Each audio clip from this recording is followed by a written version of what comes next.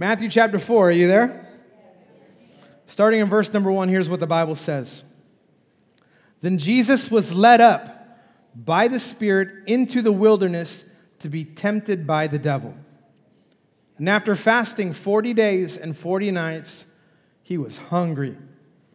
And the tempter came and said to him, "If you are the Son of God, command these stones to become loaves of bread." But he answered, "It is written." If you have your own Bible, will you underline that? But he answered, "It is written, man shall not live by bread alone, but by every word that comes from the mouth of God." Then the devil took him to the holy city and set him on the pinnacle of the temple and said to him, "If you are the Son of God, throw yourself down, for it is written, he will command his angels concerning you, and on their hands they will bear you up, lest you strike your foot against a stone." Then Jesus said to him, "Again, it is written, you shall not put the Lord your God to the test." Again, the devil took him to a very high mountain and showed him all the kingdoms of the world and their glory. And he said to him, "All these I will give you if you fall down and worship me." Then Jesus said to him, "Be gone, Satan, for it is written, you shall worship the Lord your God, and him only shall you serve." Then the devil left him, and behold, angels came and were ministering to him. Somebody say amen to the word of God. Can I tell you that even Jesus himself allowed himself to be ministered to? Angels came to minister to our Lord. Let's pray. Father, we thank you for your word. We thank you, God, that we have what was written, that we get to understand you, know your character, know who you are, God, by your word, by your written word. Holy Spirit, would you breathe into this time that we're together? Would you show us the value of knowing your word? We trust you with everything that we are. We love you. We honor you. In Jesus' name we pray. And everybody said? Amen. Amen. Like I said earlier, we are going through the missions and the mission and the vision and the values of our church. So if you're new to church, this is kind of your introductory as to what we're all about. If you have been here for a while, it's a good thing to remember, because it's really easy after a year, after a few months, to forget which direction that neighborhood church is going. If you call this place your home, you are a neighborhood church. Not just what resides here on 203 West Basic Road, but if you belong to this church and you call this place your home, you are the church, whether you're in the building or not. So you get to represent the mission and the values of who we are as a body. I think it's really important that every year or so, we just kind of go over these. And when we go over this, I pray that it's a reminder for how you and I ought to grow, and how you and I ought to be formed by the Holy Spirit. Somebody say amen if you're with me. I'm going to read to you what our mission is, all right? We can put it up on the screen there. Will you read this with me, church? "So those far from God will be connected to life in Christ." That's what we do. From the hippie days all the way to today. Even before the hippie days, there was people that were far from God that have now been connected to life in Christ. I don't know the exact number, but many churches have been planted out of neighborhood church. This is a place where people would get saved. This is where the believer would find firm footing in the Lord Jesus and then decide to live with him for the rest of their lives. You get to be part of that. All of us do.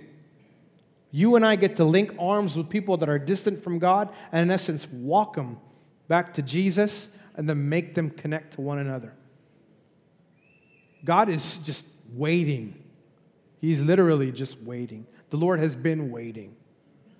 And then once you come and once you present yourself and say, "Lord, I'm a wreck.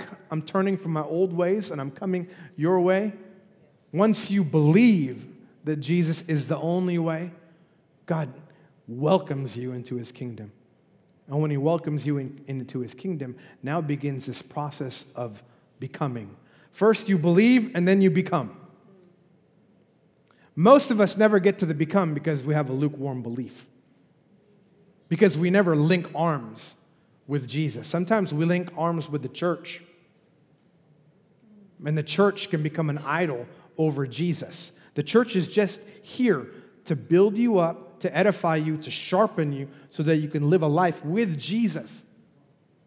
And the church, that's just gravy, baby. That's the cherry on top. It's what makes everything on this side of eternity so fun and so great and so fulfilling. But make no mistake, life can only be found in the ministry of Jesus. You need Jesus. So how do we get there? What's the process of becoming? Well, it involves these values. And I got to preach the past 2 Sundays on the first value, which is we prioritize the presence of the Holy Spirit. The Holy Spirit, let me say this. There's no church apart from the Holy Spirit. There is no word apart from the inspiration that the Holy Spirit provided. None. In order for you to function, you need the Holy Spirit. In order for you to go to Walmart, you need the Holy Spirit. In order for you to drive along the strip nowadays with all construction, you need the Holy Ghost. You need the Holy Spirit. It's not by might, it's not by power, but it's by my Spirit, says the Lord. You need the Holy Spirit. And for the next couple of weeks, we're going to focus on this second value. Value number 2 is this. We live by the Word of God. We read that in Matthew chapter 4. Man cannot live by bread alone, but by every word that comes out of the mouth of God. This, I'm going to speak for myself. This is my greatest treasure next to salvation in Jesus on this side of eternity. I love the Word of God. I don't know if you realize this, but 40 different authors contributed to the writing of this book, spanning over 1,500 years. 40 different authors, over 1,500 years, contributed to the writing of this. And you have it here in 2023. And for a lot of people, this just sits on their bookshelf. You have God's Word. In it, you get to know the character of God. In it, you get to know the plan of salvation that God has. Everything that is in this book can frame the way that you live and can breathe life into the way that you live. But it's up to you to actually open the book. It's actually up to you to seek out God. I shared that scripture with you earlier. If you seek me, you will find me if you seek me with all of your heart. I like using my physical Bible. I use my digital Bible every now and then. Sometimes when I study, I use it. But I prefer to use my physical Bible just because it puts me in a different space.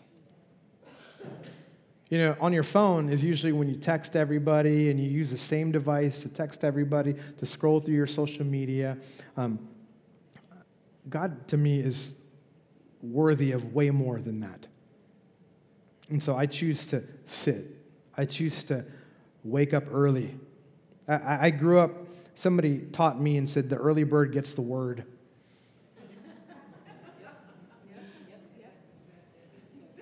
I'm not waiting for anybody's leftovers. Everything that you hear, you know, in essence, what I'm preaching to you today, this is just what I got. This is like ABC gum. I done chewed this already. This has been in me. I'm sharing it with you. But my hope is that you would take this text and anything that I've ever preached and that you would study the scriptures for yourself. That it would inspire you to go, I really want to know more about Matthew chapter 4 or wherever we're at. Man cannot live by bread alone, but by every word that proceeds out of the mouth of God. God has spoken. All the 40 different authors, the Bible describes them as being divinely inspired by the Holy Spirit. Paul would tell Timothy, all Scripture is God-breathed. The Holy Spirit breathed on these words. What was written here was what God had meant to say. It wasn't that, Paul was writing his letters like catatonic and like just gonna, like he wasn't writing like that. What God had put in his heart was what God had meant to be in the canon of Scripture. So when you read this and you go, isn't the Bible like, or isn't there errors? It's 99.5% accurate. And the 0.5% is when you accumulate different scrolls and there's a different the, or maybe an and is missing. That's it. That's the 0.5. There's nothing that contradicts one another. We've had scrolls of passage. Even Jesus himself would open this scroll and he would read, the Spirit of the Lord God has come upon me, has anointed me to preach good news to the poor.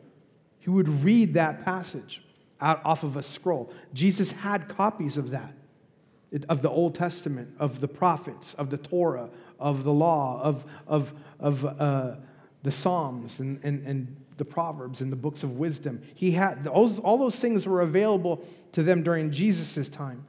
But the New Testament is one of the most amazing things by far. Archaeology proves that the validity of the New Testament. Even extra biblical people. You have a Jewish historian by the name of Josephus who bears witness that Jesus did exist. There's a Roman historian by the name of Tacitus who does, in his history, accounts a man by the name of Jesus who Jewish people say was crucified and also have said that he had risen again and was resurrected from the dead. These people don't even have any skin in the game, yet they're talking about Jesus. That, to me, makes me want to open the book more. I read things like that and I hear about things like that. Wow, I have this. I have the Holy Scriptures. Every word that God says can change the trajectory of your life. But you have to approach it in the same way. By the same measure you pursue God and the same faith that you put into your reading, the same faith will be given to you. And you will find that the God of the heavens is real. He's for you. He's not against you. He wants more for you than you even want for yourself. Yet here we are. We claim to be so busy that we can't even spend time with God and open the Bible. May we all be convicted. May there be nothing more important than God's words to you and I, Him speaking to you and I. I think it's a no-brainer to have the Word of God as one of our values. If you want to become who God wants you to become, you need to study the Word of God. Paul would tell Timothy, study to show yourself approved. When he says that, I can't think of a better scripture to personify that than Matthew chapter 4. Just to give you some context here, the Holy Spirit just rested on Jesus. He was baptized, the Father was present, because you can discern by His voice, this is my beloved Son in whom I am most pleased. The Son was present, and then the Holy Spirit came down and rested as a dove. You get the picture of the Trinity in Matthew chapter 3. And then almost immediately after He was baptized, you have verse 1 of chapter 4. Then the Spirit led Jesus into the wilderness to be tempted by Satan. Isn't it funny how we read that scripture and we think, why would the Holy Spirit do that? Why would He lead you into the wilderness of all places? Shouldn't He be leading me to the promised land? Before there is a promised land, there's always a wilderness. Before you are even found, there's a period of you being lost. Before you can be connected, that means that there is a prior past to you where you were disconnected.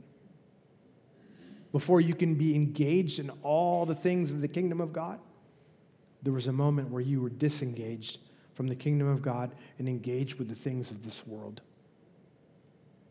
Before you can enter into the promises of God, I think a wilderness is actually essential to your growth. You will never grow and you'll never learn as much as you do when you go through trial and tribulation. It's the hard things that cause you to grow. It's the challenging things that cause you to grow. It's the difficult things that cause you to grow. If everything was easy peasy, it would be no of value to you. But because you went through the hard thing and now you're still standing here today, that says a lot about the God that you serve. If you knew what I went through just to get to church today, Pastor, yes, I know what it was like. I knew what it was like to study when kids were crying. I knew what it was like to open my Bible when the kids were still really little. I knew that. And yet, here we are today. I'm still bearing witness to how good God is. All that to say is that you don't need to hide from testing. You don't need to hide from being proved. I believe that Jesus was brought into the wilderness to prove that he is the King of Kings and that he is the Lord of Lords.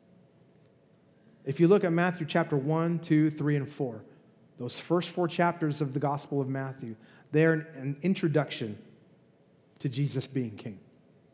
You see the genealogy, you see the baptism, you see the presence of the Trinity, and then you see him being proved that he can fight Satan and win. Let this be, he's not proving it to himself that he can fight Satan and win. He already knew that. He's proving it to you and I, the readers today, the believers today, 2,000-something years later, that he is God. And if you follow his way, you're gonna come out just fine. First thing I want you to know is that once you believe, you are marked by the Holy Spirit. And once you're marked by the Holy Spirit, that means you're going to get tested. See, the devil doesn't really need to do anything to you if you're already distant from God. But the moment that you are marked by the Holy Spirit, the moment that you believe and you receive the Holy Spirit, you receive the free gifts of salvation, now you are now a clean vessel, which means the Holy Spirit can now inhabit and take its dwelling place inside of you. Now that all that is taken care of and you are marked and sealed by the Holy Spirit, that's when the enemy goes, whoa, whoa, whoa, whoa, whoa, whoa. We need that old man to come back. And he calls his legion of demons and says, I need you to go mess with this dude. Put some weird things in his social media feed so that he can click on them and then get distracted from God. Do it. And they'll do those things. Make sure that there's somebody there who can cut him off on the freeway so he acts like the old self. And he's reminded that it feels good to be the old self that loves to embrace pain and anger.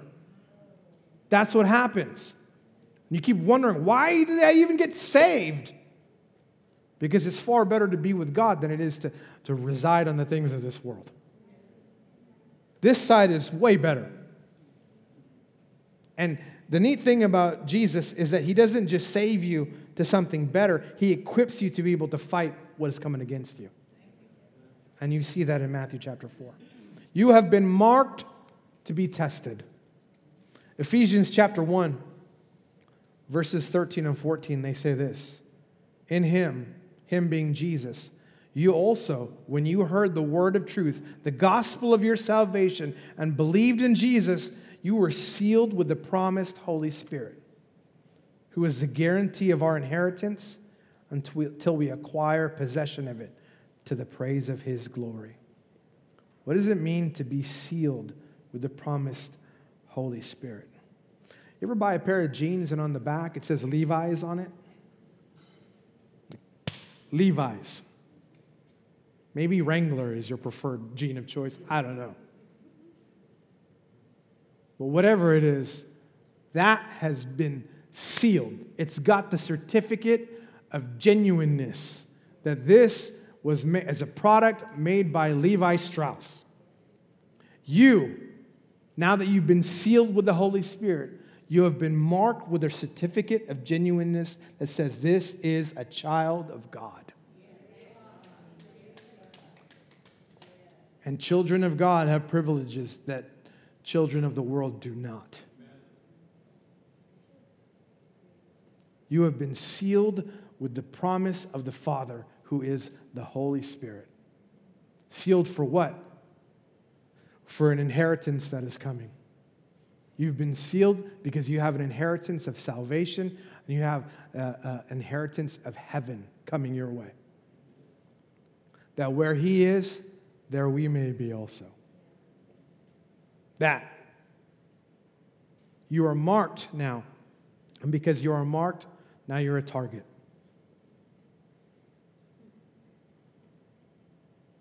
I know some people who like to think like, well, you know what? I'd rather not be a target, so I'm just not going to do anything. Worst place to be. Here's where the enemy tries to come your way, is when he sees that you've been marked with the Holy Spirit, and then when you choose to live for God. Those two things. When those two things happen, then the enemy is your worth now, the enemy taking out. I know some people are like, well, I'm just not going to do anything. Like I said, worst place to be. Worst place to be is distant from God, lukewarm from God, and worthless to the enemy. What kind of life is that? You're distant from God, or you're lukewarm to God, and you're worthless to the enemy. That is not how it should be. Pick a side. As for me and my house, we will worship the Lord. Somebody say amen to that. Amen. That's which way we're going. I've been marked? Fine, I've been marked. Bring it. You want to try to take me down? Good luck. It's not going to happen. Me being marked means that I have been empowered, endued with power from on high. Me being marked means that I have gifts in the Spirit. Me being marked means I have fruit that I can bear by the Spirit. Me being marked means that I can walk by the Spirit and I will not fulfill the desires of the flesh. Me being marked means that I have victory, that I am an overcomer. I am more than a conqueror in Christ Jesus, who loved me and gave himself to me. That's what it means to be marked by the Holy Spirit. Testing is going to come your way, but that's okay. I'm here to tell you, you should not be afraid of being tested. You should not be afraid of being tempted. You should be afraid of being tested if you're lukewarm to God and you're not walking wholeheartedly with the Lord. Then you should be afraid. But here's what I'm going to tell you. It's really as simple as you just going, you know what? I repent, Lord. I'm not going that way anymore. I need you. You are my good shepherd. I'm following you all the days of my life. I want to know what you say, and I'm going to live by every word that comes from the mouth of God. Somebody say amen to that. Amen. Things change once you do that. The Bible says that he was led by the Spirit into the wilderness. Why the wilderness? Why couldn't they just tempt him in Galilee? Why did Jesus have to go to the wilderness?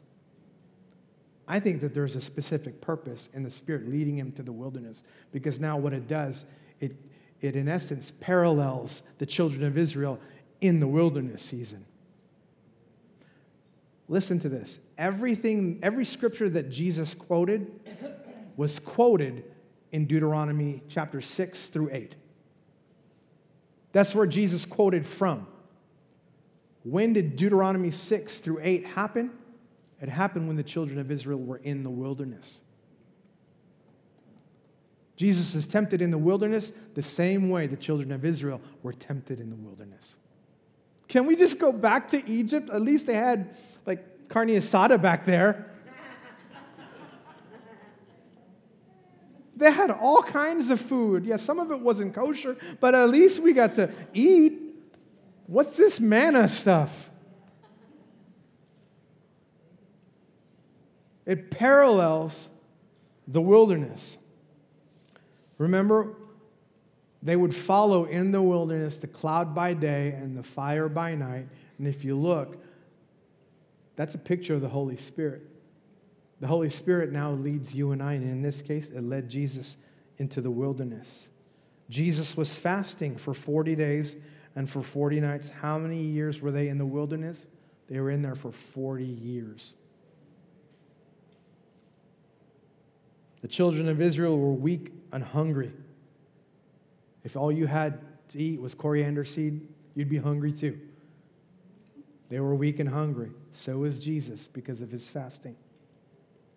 But here's the neat thing about this. They had to learn how to depend on God.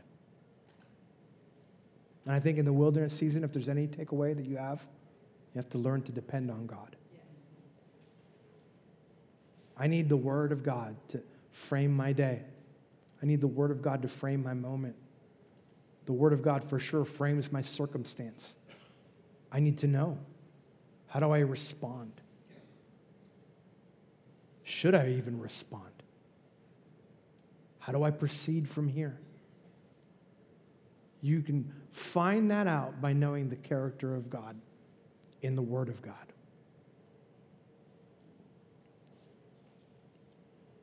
I believe Jesus showed us that you don't have to wander anymore through this world. Jesus shows you the way. Remember, Jesus himself is likened to being the Word of God. The Word became flesh and dwelt among us. We have seen his glory. Jesus is the Word. And here's the Word using the Word to fight Satan in the wilderness. Let me show you something else here. And it's Satan's when. When does Satan attack? Yeah, he comes at a time of weakness. Sometimes when you're at the highest of your highs is probably sometimes the weakest you are. And the reason being is when you're in the highest of highs, usually it's really easy to rely on your own strength than it is to rely on the strength of the Lord. Jesus just was endued with power from on high. The Holy Spirit came and rested on him. His dad told him, I'm so proud of you. This is my son. He introduced him to the whole world. This is my beloved son in whom I am most pleased. Filled with the Holy Spirit, high. Spirit leads him into the wilderness to be tested. After fasting 40 days, 40 nights, the enemy came when he was weak. It's you in your weakness. That's when the enemy comes. But Paul teaches us in the Word that you don't have to be afraid of when you're weak. 2 Corinthians chapter 12. This is what Paul says. He says, but he said to me, God said to me, my grace is sufficient for you, for my power is made perfect in weakness. Therefore, I will boast all the more gladly of my weaknesses, so that the power of Christ may rest upon me. For the sake of Christ, then I am content with weaknesses, insults, hardships, persecutions, and calamities, slander on social media, people poking fun of who I choose to believe in. All those things. For when I am weak, then I am strong. You get two messages there. One from Satan and one from God. Satan says, hey, how you like that thorn in the flesh, Paul? Here you go. God says, that's okay. My grace is enough. You can choose which one you want to believe in. Thorn in the flesh, that was Satan's message to Paul. Grace was God's message to Paul. I want you to write this down. Here's a good definition for grace. It's God's provision for every need whenever you need it. It's God's provision for every need whenever you need it. When you feel weak, God is there to make you strong. When you feel powerless, God is there to make you feel empowered. That is grace at work. Notice that the way God moves, he doesn't substitute. He transforms. He changes you. He doesn't say, I'm going to take away the thorn in the flesh. No, the thorn in the flesh are okay being there because my grace is going to come in there. He doesn't take away the thorn and replace it with grace. He doesn't substitute it. He transforms you. That's fine if it's there. The grace of God overpowers anything in the flesh. He doesn't substitute it. He transforms you. Somebody say amen if you're thankful for that. Which now brings us to the fight. This is now like the main event here. This is Floyd Mayweather and Manny Pacquiao. And here's what the Bible says. Satan came when Jesus was hungry. The tempter came and said to him, if you are the Son of God. And then Jesus answered. And he didn't just answer. He answered in a very specific way. He answered by saying, it is written. The Word of God is likened to a sword. And if you're taking notes today, if there's anything that you need to write down, write this down. Use your sword. Can I tell you, most of us try to fight things with natural weapons. You cannot fight a spiritual battle using natural weapons. You need to use the sword. Not a physical sword, but the sword of the Spirit. Let me read to you Ephesians chapter 6, and I think this will frame things better for you. Starting in verse 10, Ephesians 6, verse 10, we'll put it up on the screen. Finally, be strong in the Lord and the strength of his might. Put on the whole armor of God. Turn to your neighbor and say, all of it. You need to put it all on, every single bit of it. You got to get dressed for battle. You can't just well, can I just wear the shoes? I like Nikes. Can I just wear those? No, not just the shoes, all of it. Put on the whole armor of God that you may be able to stand against the schemes of the devil. For we do not wrestle against flesh and blood, but against the rulers, against the authorities, against the cosmic powers over this present darkness, against the spiritual forces of evil in the heavenly places. Therefore, take up the whole armor of God, that you may be able to withstand in the evil day, and having done all, to stand firm. Stand therefore, having fastened on the belt of truth, having put on the breastplate of righteousness, and as shoes for your feet, although Nikes are cool, and Reeboks are cool, and Adidas are cool, put on the readiness given by the gospel of peace. In all circumstances, take up the shield of faith with which you can extinguish all the flaming darts of the evil one. They ain't just darts, they're flaming darts. And take the helmet of salvation and the sword of the Spirit, which is the word of God. Praying at all times in the Spirit with all prayer and supplication. To that end, keep alert with all perseverance, making supplication for all the saints and also for me, that words may be given to me in opening my mouth boldly to proclaim the mystery of the gospel, for which I am an ambassador in chains, that I might declare it boldly as I ought to speak. Use your sword. If you look at every single inventory of your armor, there's only one offensive weapon that you have, and that is the sword. Everything else is for defense.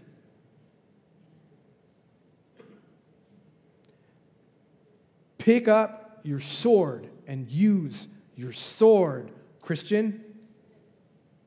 You are a man of God and a woman of God. We cannot afford in 2023 to call ourselves Christian yet not know God's word. The verse of the day, one verse, is not enough. Case in point, here's why. Look at what happened. First temptation. Hey, Jesus, I know you're hungry. Go ahead. You can turn these stones into Panera. Go ahead. Jesus answered and says, it is written, man cannot live by bread alone, but by every word that proceeds out of the mouth of God. And here's what Satan does. Oh, you know the word. Okay. Then here's what he says. Well, since you know the word, let me take you up to the holy city, set you at the top of the pinnacle. And he says this, if you are the Son of God, throw yourself down, for it is written.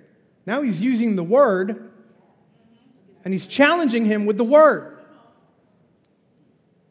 You may think you know the word, but the enemy knows the word too. So you at least have to know the word better than the enemy does. And if you read that, if you don't know the scriptures, you'll probably look at that and go, I don't see anything wrong with that.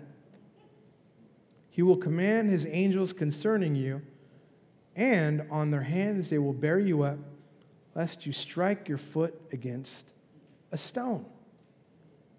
So yeah, he's quoting Scripture. But here's the difference between people that study Scripture and people that don't study Scripture. Where, let me just tell you, the enemy is studied when it comes to Scripture. But he purposely excluded a line or a phrase from that passage just to try to trip Jesus up. And the enemy will often do that to you to try to trip you up. There's so many times where the enemy is beating you up really, really bad, and here you are trying to say, but I'm a child of God. But I'm a child of God. And he keeps beating you up, and you keep wondering, why is this not working? Could it be that you might be quoting things out of context? You might be quoting things that may be wrong. For I know the plans that I have for me. You know the plans that you have for me, Lord. Yeah, that's great. And I've seen people put that on their wallet. Because when I'm broke, you know the plans that you have for me. Forget trying to give and live by your standards of finances. Just as long as I got the scripture tattooed on my wallet, that's enough, right? No, it's not. You have to know what that means. That was actually written to people that were in captivity in Babylon. Yeah, they were there for 70 years. And God was telling them, after 70 years, then you will call to me. You will come to me and pray to me, and then I will hear you. But we miss the context, and so we keep quoting stuff that we don't even really know. And so the enemy will use that against you. Well, enemy, it is written that man shall not live by bread alone, but by every word that proceeds out of the mouth of God. Oh, yeah? Okay. Well, isn't it also written that on their hands they will bear you up, lest you strike your foot against a stone? Doesn't it also say that he will command his angels concerning you, and on their hands they will bear you up, lest you strike your foot against a stone? Let me show you where it's off. It is in Psalm 91, 11 and 12. Put that up on the screen for me. He says this, for he will command his angels concerning you to guard you. That's what the enemy says. But he left out in all your ways. You know why he left that out? Because if you read that in context, that actually means if you live according to the will of God, then he will command his angels concerning you to guard you. But that's in all your ways is pointing back to those that live in the will of God. Satan's trying to let Jesus do his will. He's trying to make Jesus do the will of Satan. And so he skipped that scripture. All this to let you know that you need to know the word better than you think you do. You should study to show yourself approved. You should take a moment to examine and study the scripture. Don't just glance over or wait for me on a Sunday to teach you. Here's what usually happens. The enemy comes at you when I'm not around. The enemy fights you and tries to mess you up when you're not in church. It's not when you're around believers. It's when you choose to isolate yourself and be by yourself and choose to I'm just gonna, I'm just not feeling right. Something's off. I just feel weird. And then what do? You disconnect from fellowship, which is the thing that can help you. But it doesn't help you when you disconnect. So you disconnect, and now you stay by yourself. And you keep wondering why your life is just, I don't know, I'm all messed up. You're messed up because you listened to the ploys of the enemy and you pulled out of fellowship. You've disfellowshipped. Thought that you could do it on your own. Well, the Bible says, do not forsake the assemblings of yourself. Now the day is drawing near. He's closer now than he was ever before. All the more reason for you and I to gather. All the more reason for you and I to sharpen one another. All the more reason for you and I to stay close to one another. Someone say amen if you believe that. We need one another. We need community. Because when someone quotes something like that and they go, oh, bro, I don't think that fits the circumstance that you're walking through. This is what that actually means. And guess what? That revelation is correction in love. God disciplines those who he loves. Wouldn't you rather be corrected than think that you're believing something that's been wrong for 25 years or so, for all of your existence as a Christian? I always use this analogy, but if you're 5 degrees off and you're sailing, after 20 years, you're not going to where you think you're going. 5 degrees off, that's like Tokyo when you're thinking you're going to go to Paris. It's way off. I don't even know if you can sail to Paris or to Tokyo. But whatever, you're way off by the time you think you're going to get to where you're supposed to get. Be up for the challenge. Somebody say amen to that. So use your sword. Be up for the challenge. Third thing, stop trying to use other weapons. Self-help is no help at all. You need the help of the Holy Spirit. He is my very present help in my time of need. You need God. You don't need self-help. You need the Messiah's help. You need Christ's help. Look at this. Remember, he says, put on the whole armor of God. So you have a helmet of salvation. You have the breastplate of righteousness. You have the belt of truth. You have the shield of faith. You have the shoes of the gospel of peace. You have the sword of the Spirit, which is the word of God. The whole armor of God is a picture of Jesus Christ. All of it is. He is my light and he is my salvation. He made him who knew no sin to become sin for us so that we may become the righteousness of God in Christ Jesus. You put on the belt of truth. He is the way. He is the truth. He is the life. You have a shield of faith. He is the author and the perfecter of your faith. You have the shoes of the gospel of peace. When you're fighting, you need the Prince of Peace in your corner. And then you have one weapon, which is the sword of the Spirit, the Word of God. You need to be able to equip yourself to fight. Hebrews chapter 4, verse 12, it says, for the Word of God is living and active and sharper than any two-edged sword, piercing the division of soul and of spirit, joints and marrow, and discerning the thoughts and intentions of the heart. If you look at that in context, Hebrews chapter 4, it says, today, if you hear his voice. There's a lot of that, and it's repetitive in chapter 3 and chapter 4. He's quoting, the author of Hebrews is quoting Psalm 95. Today, if you hear his voice, do not harden your hearts as you did in the rebellion. If you hear his voice today, man of God, woman of God, do not harden your hearts. The word of God is sharper than any two-edged sword. A natural sword gets dull after time. The sword of the Spirit never gets dull. There's things that a natural sword cannot cut through. But can I tell you, one of the things that the sword of the Spirit can do is it can cut to the heart precisely. Remember Acts chapter 2? I think it's verse 37 when Peter and John spoke and they were cut to the heart. They heard the words and they were cut to the word of God can cut to your heart. Sometimes when you're ministering to somebody else that may be far from God, you need to minister using the word of God so that they can be cut to the heart. You need that sword to be able to fight. That is by far the most important sword. The physical sword pierces the body, but the sword of the Spirit pierces the heart. Let me give you one more passage here. Matthew chapter 4, 10 and 11. Let me read this to you. This is at the very end of the fight. Jesus said to him, "Be gone, Satan." How many times have you ever said that in your life? Satan, go away. Satan, deuces. Don't come back. You're not welcome here. He fought him 3 times, and at the last time said, "Go away." And you notice Satan went away too. Satan didn't just stand there and go, "Oh, yeah.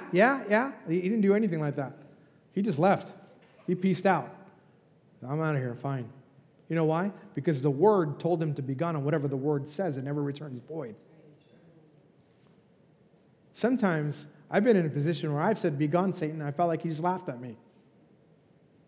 And you know why? It's because we missed James 4:7.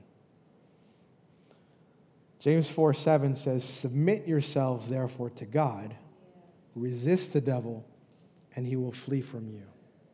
You cannot command the devil to flee, and you cannot have the power to resist if at first you do not submit yourself to God.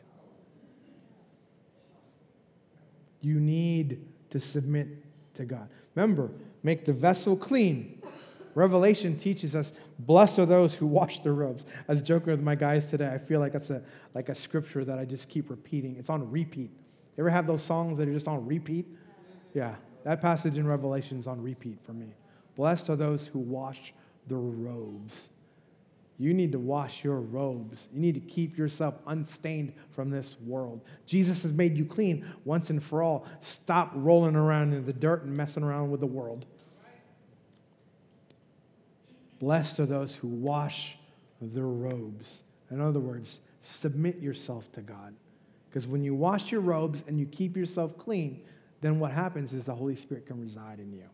He needs a clean place to dwell in. He needs a holy place to dwell in. Tend to the temple. Make sure that you don't allow things into the temple that can pollute the temple. Stop holding on to the things of this world. Ask the Holy Spirit to give you strength to let them go. No anger is going to dwell in this temple. Why? Because I want the Holy Spirit to have a place to dwell. So I'm leaving that behind. I'm leaving all the other junk behind that my flesh wants to hang on to. Lord, help me so I can purge those things out of my life so I can be a clean and pure vessel for you. Those are the ones that overcome. We overcome by the blood of the Lamb. The blood of the Lamb, He washes us as white as snow. And the power of our testimony. When you're able to speak from a clean vessel, bye-bye enemy. He quotes this last passage. Like I said, all these were from Deuteronomy. I think this one's Deuteronomy 6:13. Jesus said to him, "Begone, Satan, for it is written, you shall worship the Lord your God, and him only shall you serve." You shall worship the Lord your God, and him only shall you serve. Can I tell you, you will know who you worship by what you serve. Let me pray.